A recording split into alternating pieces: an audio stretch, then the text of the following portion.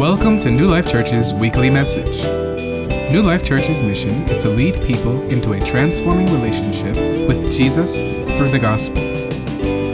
This week, speaker Pastor Brian Robertson gives a special Father's Day message entitled, Pass It On.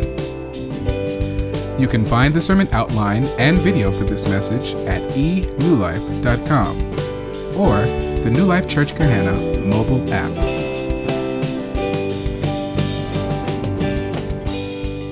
I do want to tell you this story as we start, and it's about the head track coach at Ohio State University from 1932 to 1965. His name was Lawrence Larry Snyder. He coached some of the greatest track athletes in history, including Hall of Famers Jesse Owens, Dave Albritton, Glenn Davis, and Mal Whitfield. Snyder, before he did that, was a pilot instructor in World War I. He did stunt flying in the early 1920s, and then he enrolled at Ohio State. He had his own outstanding track career, and he later wound up as track coach at OSU. And during his coaching career, his athletes set 14 world records, won 52 All-American certificates, and 8 Olympic gold medals. When Jesse Owens came to Ohio State from his home in Alabama, it was at a time when the majority of the country still did not permit black athletes to participate in university sports. But Snyder allowed it. By comparison, Ohio State's football team didn't allow black athletes to participate. This was Snyder's conviction and character, not university policy. It said that Larry Snyder taught Jesse Owens how to block out the crowd and keep his focus on the race. But it also is obvious to me that Snyder's integrity had far-reaching impact on the world. And this became evident when, at the 1936 Olympics in Germany, Jesse Owens, in addition to winning 4 gold medals, befriended his arch-rival, who happened to be Adolf Hitler's great hope to prove the supremacy of the Aryan race. His name was Luz Long. This just wasn't done, especially in front of the Fuhrer himself. While Owens' success as a runner proved wrong the dogma of Nazism, more importantly, what was taking place was that the character to stand up to the status quo and fight against racism was passed from Snyder to another generation in Jesse Owens. This is what I want to spend our time today considering. And yes, this is Father's Day weekend, but I want you to know this before we begin. I believe this message is applicable to all those who are raising children or grandchildren in your home, but it is also applicable to those of you who are spiritual mentors and leaders of any kind, both men and women. Well, guess what? This is applicable to every person in this room because ultimately we all have influence on somebody. And so I want to start with this key question. What must Christian fathers, parents, mentors, and leaders do and be to make sure that the message of the gospel thrives in coming generations? Now, note in my question that there are 2 important words, do and be. For the gospel to be passed on in its depth and its beauty to coming generations, it must not just be taught, but lived out. We have to be people who do and people who, let's go bad English, be. So if you haven't already, take your sermon notes out of your worship folder, get your Bible, set to go, and we're going to dig in. So what must we do to make sure that the message of the gospel thrives in coming generations? First thing I think we have to do is to parent well. We have to parent well. Proverbs 17:6 says, "Grandchildren are the crown of the aged, and the glory of the children is their fathers." In this great book of wisdom, Proverbs in Scripture, we discover this simple reminder of the fact that well-parented families depend on one another for their identity and their joy.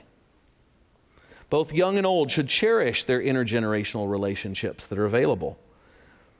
And it is indeed a reminder of the truth because I think it's easy to lose sight of the important things that are right in front of our eyes, right in our homes. And it goes both ways. See, it's important for the young to discover joy in their elders. And it's important for the older to receive joy from the youngest members of their family, especially when none of it involves diaper changing. That's outlawed. Now, contextually in these times, this would even make more impact in the lives of people reading these Proverbs. You see, to the Jewish people, family was the proof of God's blessing or curse. The more children, the more glory. The more grandchildren, the greater the glory. And as children grew to honor and respect their parents, the aged parents became their glory as they became wise and learned heads of these large households. And we see this idea of parenting well. Well, what's it mean to parent well? I want to look at 3 simple things that I think it can mean. First, good parenting points to the Father. Galatians 4:6, and because you are sons, God has sent the Spirit of His Son into our hearts, crying, Abba, Father. The best, most life-changing thing that we can do for anyone is to teach them the most important relationship in their life is their relationship with God. This word Abba is the Aramaic word for father. It is a term of endearment for God Himself. In no other world religion is God addressed in this familiar a way. In Judaism, the term father is used, but only in the sense of God being a life giver and a law giver. But in the Bible, we see God as our Father because He is the one who cares for us and lives in relationship with us. In his book, Father Hunger, author Doug Wilson writes this: our males down here are only a dim, flickering image of what true masculinity is. We do not project our ideas of fatherhood up onto the big screen of the heavens. No, God's ultimate idea of fatherhood is projected down onto the little screens that each of us carries around. See, God is the pattern that we follow, not the other way around. We must, in good parenting, point to the Father.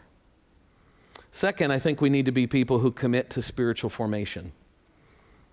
1 Thessalonians 2 says, for you know how, like a father with his children, we exhorted each one of you and encouraged you and charged you to walk in a manner worthy of God, who calls you into His own kingdom and His glory. God has called us into and chosen us to be part of His kingdom.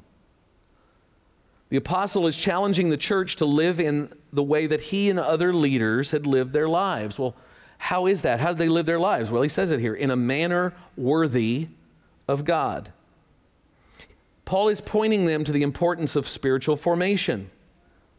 It is drawing closer to Jesus. Paul is saying in the same way that we were growing in our relationship with Christ, we want you to do this.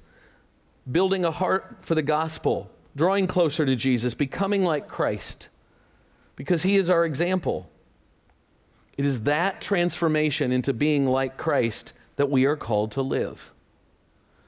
This commitment, when you read this verse, means that we need to be spending time and energy in the Bible and in prayer and in service and in spiritual disciplines. When children see their fathers, their mothers, their mentors, when they see them do these things, when they are shown how to do these things, this living, this walking of the Christian life, it will pass to the next generation. When we are given examples and when we're committed to spiritual formation in our own lives, it will happen in the lives of our children and our mentorees and those we lead. Third, what's it mean to parent well? I think it means to love unconditionally. 1 John 3:18, little children, let us not love in word or talk, but in deed and in truth. How often have we heard the phrase, I can't hear what you're saying because your life is speaking so loudly? We must be people who love unconditionally. Love not based upon what a person does for us or how they might please us, but based upon the fact that we ourselves are forgiven by God and loved by Him. Because He chooses to love us. Unconditional love also means that there will be times when we have to speak the truth. not to wound, but to heal, not to discourage, but to challenge and push forward, not so we look good, which we tend to do as parents, is we want to look good, but so that our children will become all that God intends them to be. We must love unconditionally. So for this to happen, for the gospel to be passed to the next generation, we must parent well. Second, we need to set the pace. 2 Timothy 3 says, "You, however, have followed my teaching, my conduct, my aim in life, my faith, my patience, my love, my steadfastness, my persecutions, and suffering." Follow is the key word here. The leader, the parent, is to set the pattern, a pace that the others follow. Now, preparing sermons is tough work, and sometimes you have to do really tough stuff like get on YouTube, which, by the way, is very addicting. Have you noticed that? So what I did this week is I started watching film of past Olympics, especially relay races. And here's what I think I figured out, at least partially, this is partially true, is that it's often the key to winning on that relay team of 4 people is the first person on the relay team. Because they set the pace, they make the statement, okay, here's where we're at. We are going to run hard and we are going to win. And the others are able to follow that pace and win. They set the pace. And I think that's how we're going to pass the gospel to the next generation and generations to come, is to set the pace. Well, how do we do that in life? First, I think we have to exemplify integrity. Proverbs 27 says, "The righteous who walks in his integrity, blessed are his children after him." If we don't live a life of integrity, we will rarely see it in the lives of those that we raise or lead. It's impossible to reproduce in others what we do not have in our own life. Apart from the intervention of God and other godly people that He might use, our children will not be people of integrity if we are not. Now, I love stories that I hear about those who have been impacted by someone who stepped into their messy, undisciplined life and made a difference. They impacted by example. Those are awesome stories. But how much better for every parent to live it out first, that we exemplify integrity. That's how we can set the pace. Second, I think we can set the pace by living out compassion and grace. Luke 15 is the story of what we call around here the parable of the prodigal sons. I want us to look at just the end of this in a different kind of way. And he, the son, the younger son who had been away from home, arose and came to his father, but while he was still a long way off, his father saw him and felt compassion and ran and embraced him and kissed him. And the son said to him, "Father, I have sinned against heaven and before you. I am no longer worthy to be called your son."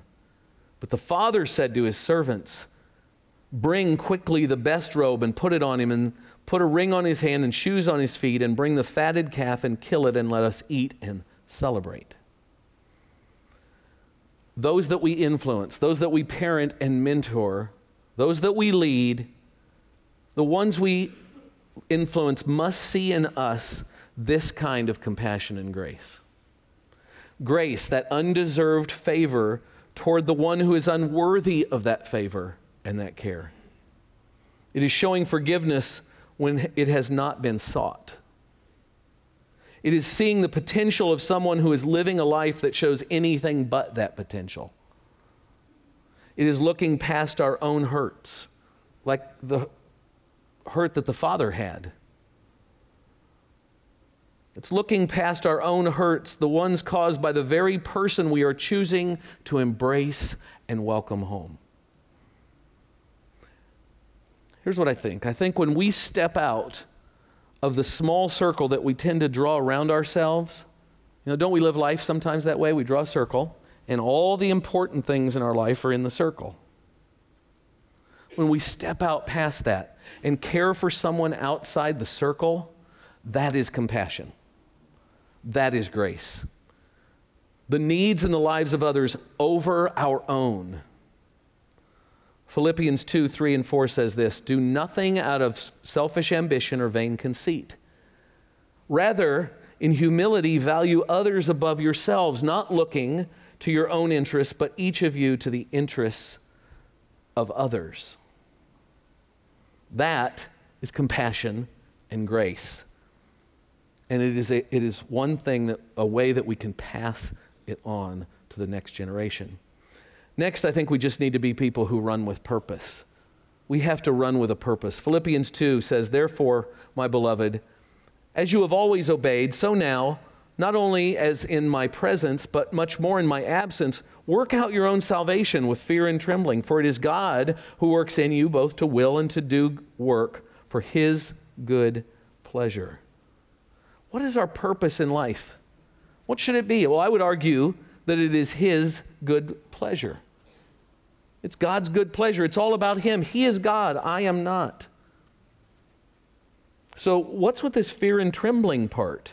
Work it out with fear and trembling. Well, I challenge you to truly and deeply seek after knowing God, and you will find out.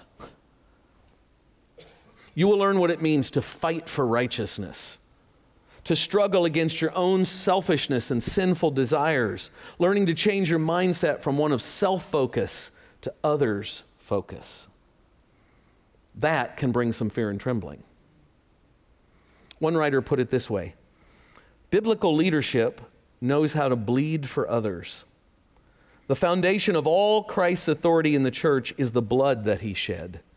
He took responsibility through sacrificial service, and therefore all authority flowed to him. He shed his blood as he was assuming responsibility for the sins of all his people. Therefore, God has highly exalted him. Jesus took the rap for things he didn't do. That's the model we are to live out." I believe this has to be true of every Christian, man or woman, who wants to run with purpose, that we live only for God's pleasure. Well, what else can we do to make sure that the gospel is passed to the next generation? I think we have to partner together. We have to partner together, and this has multiple meanings. I want to take us in a slightly different direction. Hebrews 10 says, "Let us consider how to stir up one another to love and good works, not neglecting to meet together as the habit of some, but encouraging one another, and all the more as you see the day drawing near." As we seek to train our children, let's realize that we are in a partnership of sorts with them. We do it with them. Parenting isn't done to anybody, it's done with them, their personalities, their challenges, their point of views. Now, yes, this passage is often used for relationships in the church, but I would challenge you to not forget that you and your children are part of the church. You and your mentorees, you're part of the church. You and your small group, you're part of the church.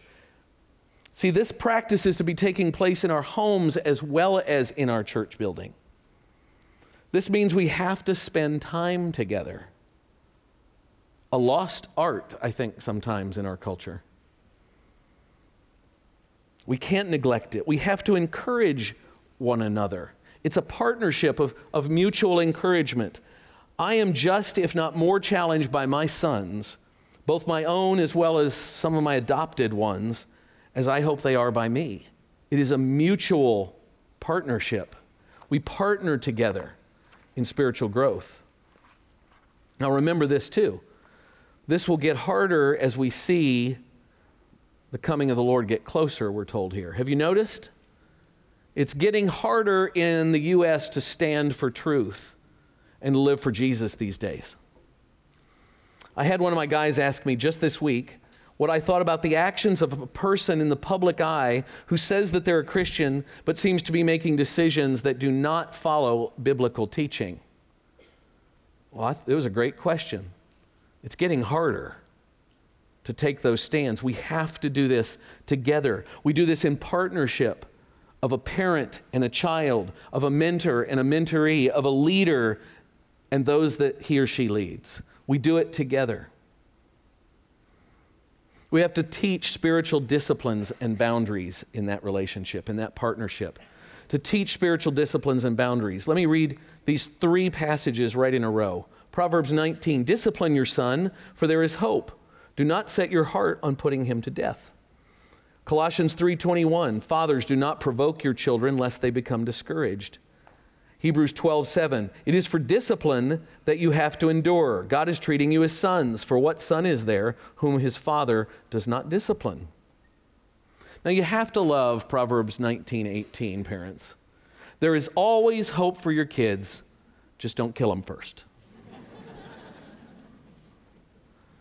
What is discipline? What's the purpose of discipline? Why would we want to set consequences for poor behavior and poor character and praise good character and good behavior? Why would we teach our children that hard work and focus is critical to growth and success? Why would we train them in a way that is tough and builds endurance? Well, because we live our life and our faith in a culture that is continually moving away from the truth. The purpose is to challenge others to live Christ-centered lives, ones that are pleasing to God. And as leaders, we have to make sure that our discipline is consistent. It can't become frustrating and confusing. I'm going to get off notes for just a second here to share something I feel like is important. If you're a parent, especially of small children that are still in the home, let me just give you a piece of advice from an old guy whose kids are gone. Don't have 52 million rules. Doesn't work. Don't have 52 rules. Here's my rule of thumb. If I can't remember my rules, my kids ain't going to remember the rules. Because they have the attention span of a gnat sometimes, okay? 2.6 seconds. It's done, forgot, on to something else. Look, a bug. Okay. Don't have that many rules. Have 5 good rules. 6 good rules. Here's why. Then you can focus. The reality is, if everything is important, what's important? Nothing's important. Everything is not equal. See, as my kids were growing up, as my sons were growing up, their integrity and their purity were far more important things than what color they painted their hair, whether they got an earring or a tattoo. Those are not the same things. They're not at the same level of importance. So we got a few earrings and tattoos and colored hair along the way. Whoop-de-doo. Today, I can point to kids who are living lives of integrity. Well, what am I saying? Have a few rules that are important. And here's a good rule of thumb. There are rules for everybody in the house. So if you have a rule for your sons and daughters, if you have something you want to teach your mentorees or the people in your small group, you better be doing it. You better be following the rule too. Because where do we start? We have to be examples to be able to pass this on to the next generation. Okay, back on notes. Amazing what God gives you at like 3 o'clock in the morning on Sunday. You might go, I didn't think that was impressive. Well, whatever. Here's a life alert. If you haven't noticed, there are boundaries in life. There have to be boundaries in life, both spiritual ones and cultural ones. There are places we don't go, things we don't say, ways that we don't treat others, attitudes we don't have, hearts that do reach a place where they are not pleasing to God. There are boundaries on this road that we take that the Bible says is narrow. It has boundaries. We must learn these ourselves and help those we lead learn them too. We teach spiritual discipline and boundaries, and we give and take correction well. Proverbs 15:5 says, "A fool despises his father's instruction, but whoever heeds reproof is prudent." Well, look at this word prudent, because I'm sure you used it yesterday in your conversation at some point. Prudence simply means acting with or showing care and thought for the future. In other words, this would be a good idea to pay attention to and do. So, a fool despises his father's instruction, but whoever heeds that, whoever listens to his instruction, that's a good idea. Notice that it says instructions and reproof, meaning show how through example, and show where it went wrong. Can't just be, that was wrong. Well, why and how? Help me learn, help me grow. It does not say, see, there has to be that. It doesn't say hover and take on the responsibility yourself that they should be taking on. And certainly don't ever make your children feel the sting of failure or hurt. Doesn't say that. We must let them begin to take responsibility for themselves. Now that may mean some poor decisions along the way. But I believe that if we instruct and give good input at those down moments, we will see better and better results. My advice is to start this early, whether in your own children when they are young or early in a mentoring relationship. Why? Because it sets the standard for what the real point of all this is, what the real goal is. Listen carefully. The goal is not to have good kids. The goal is to see spiritual growth and development as well as growth in an individual's ability to live their own life and their own spiritual walk. Not to just get them to just do what I say right now. Well, that's not it. Why? Remember, ultimately we are raising adults, not children. Then I think in order for this to go to the next generation, this seems intuitive, right? We need to pass it on. We have to pass it on. 2 Timothy 2:2 says, "What you have heard from me in the presence of many witnesses, entrust to faithful men who will be able to teach others also." We get to live and worship in a multi-generational community. We don't live, none of us live, in a bubble that is one generation in size. It's not just about people who are just like me. You see, here's the thing we have to remember. You aren't just training your son, you're training your son's son. And your son's son's son. Now, New Life, there are 6 generations that are part of this body, from age 96 down to the babies born this last week. Realize that it is going to take time and energy given to all the things that we've talked about already for the truth of the gospel to be passed from one generation to another. Here's what has to happen as we pass it on. We have to be people who decide we're going to leave a spiritual legacy. Now, for those of us my age and up, we're thinking spiritual legacy. Why? Because we're getting close, okay? We're just getting close, that's all I'm saying. But I would challenge you, if you're a teenager here, start thinking about your spiritual legacy now. Start thinking about what you want your life to be, who it's going to impact. Not just now, but in future generations. What's your life going to look like when you're my age? Or somebody older? Look down your row. What's your life going to look like when it's your mom and dad's age? What's your legacy? What are you creating? 2 Thessalonians 2:15 says, "So then, brothers, stand firm and hold to the traditions that you were taught by us, either by our spoken word or by our letter." Now, I love what I believe is just this sweet description of fathers. What fathers are called to, and this is true of anybody who has impact on anybody else, but we're going to use dads because it's Father's Day. Fathers give. Fathers protect. Fathers bestow wisdom. Fathers yearn and long for the good of their children.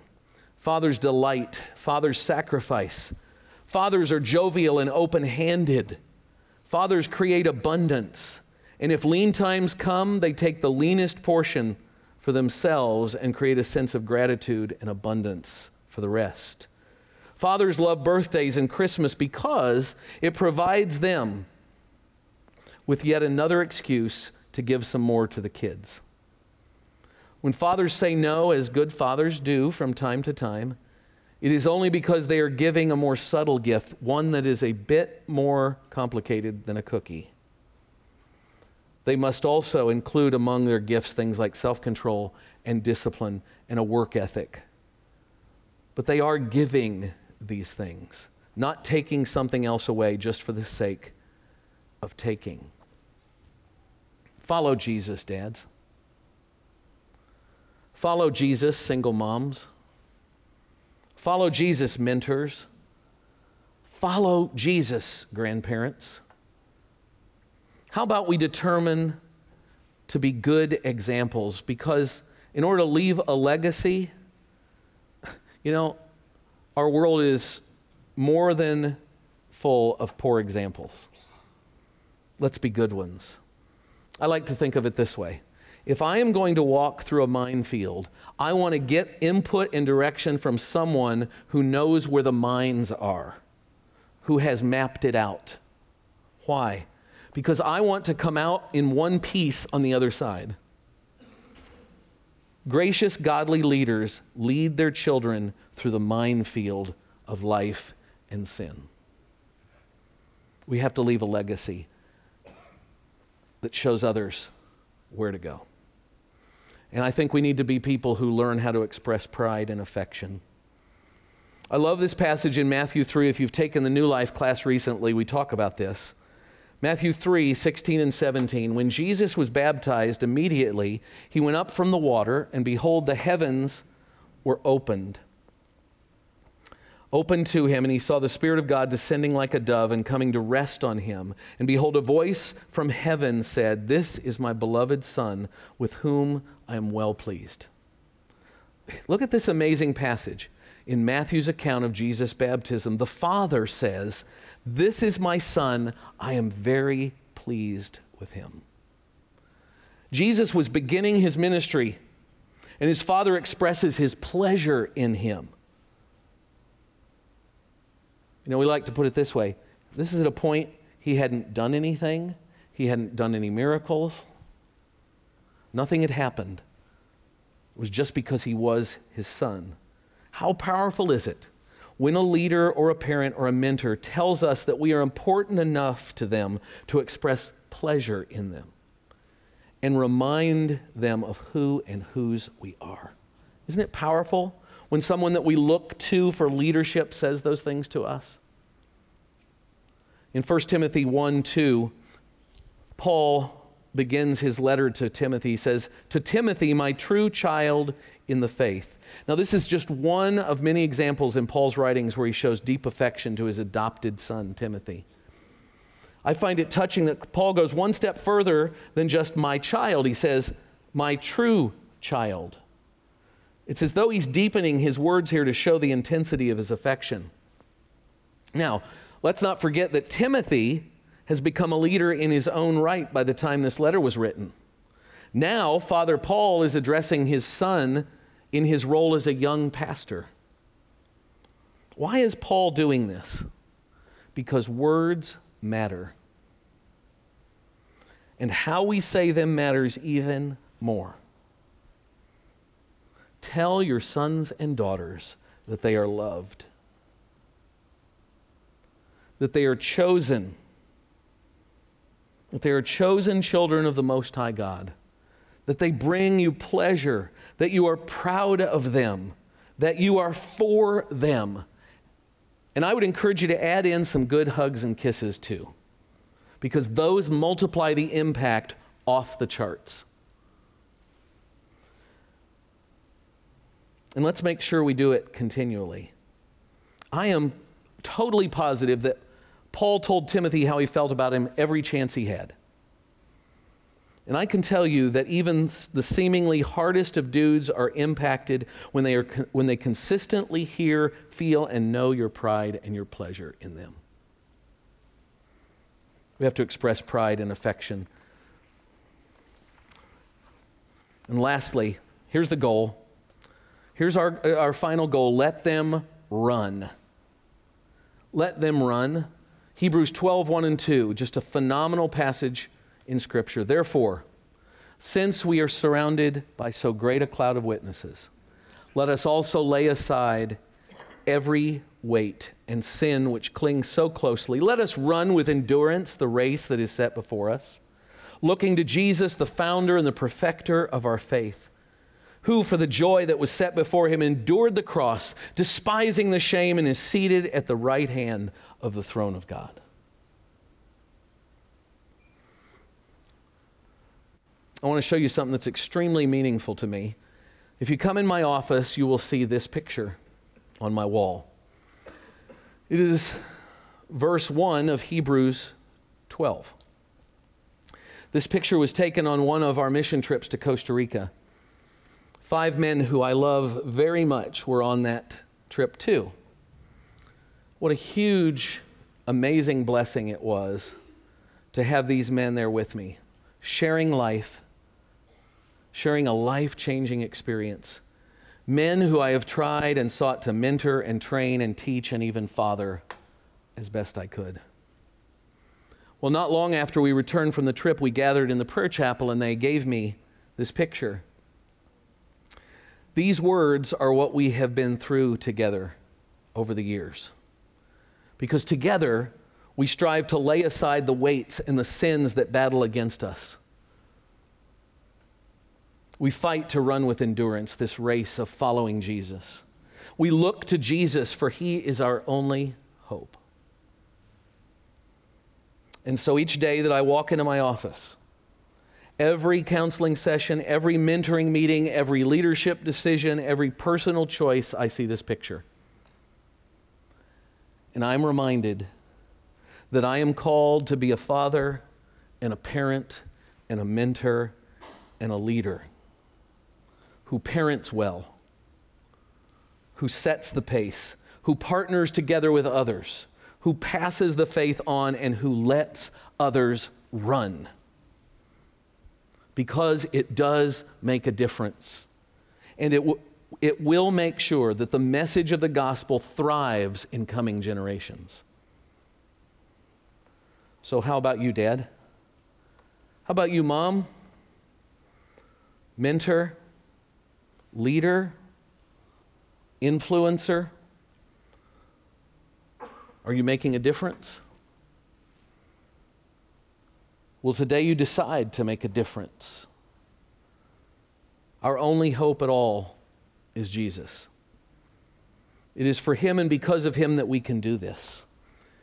And it is for Him and because of Him, only because of Him, that we can even try to be this. So I want us to pray today for those who we influence.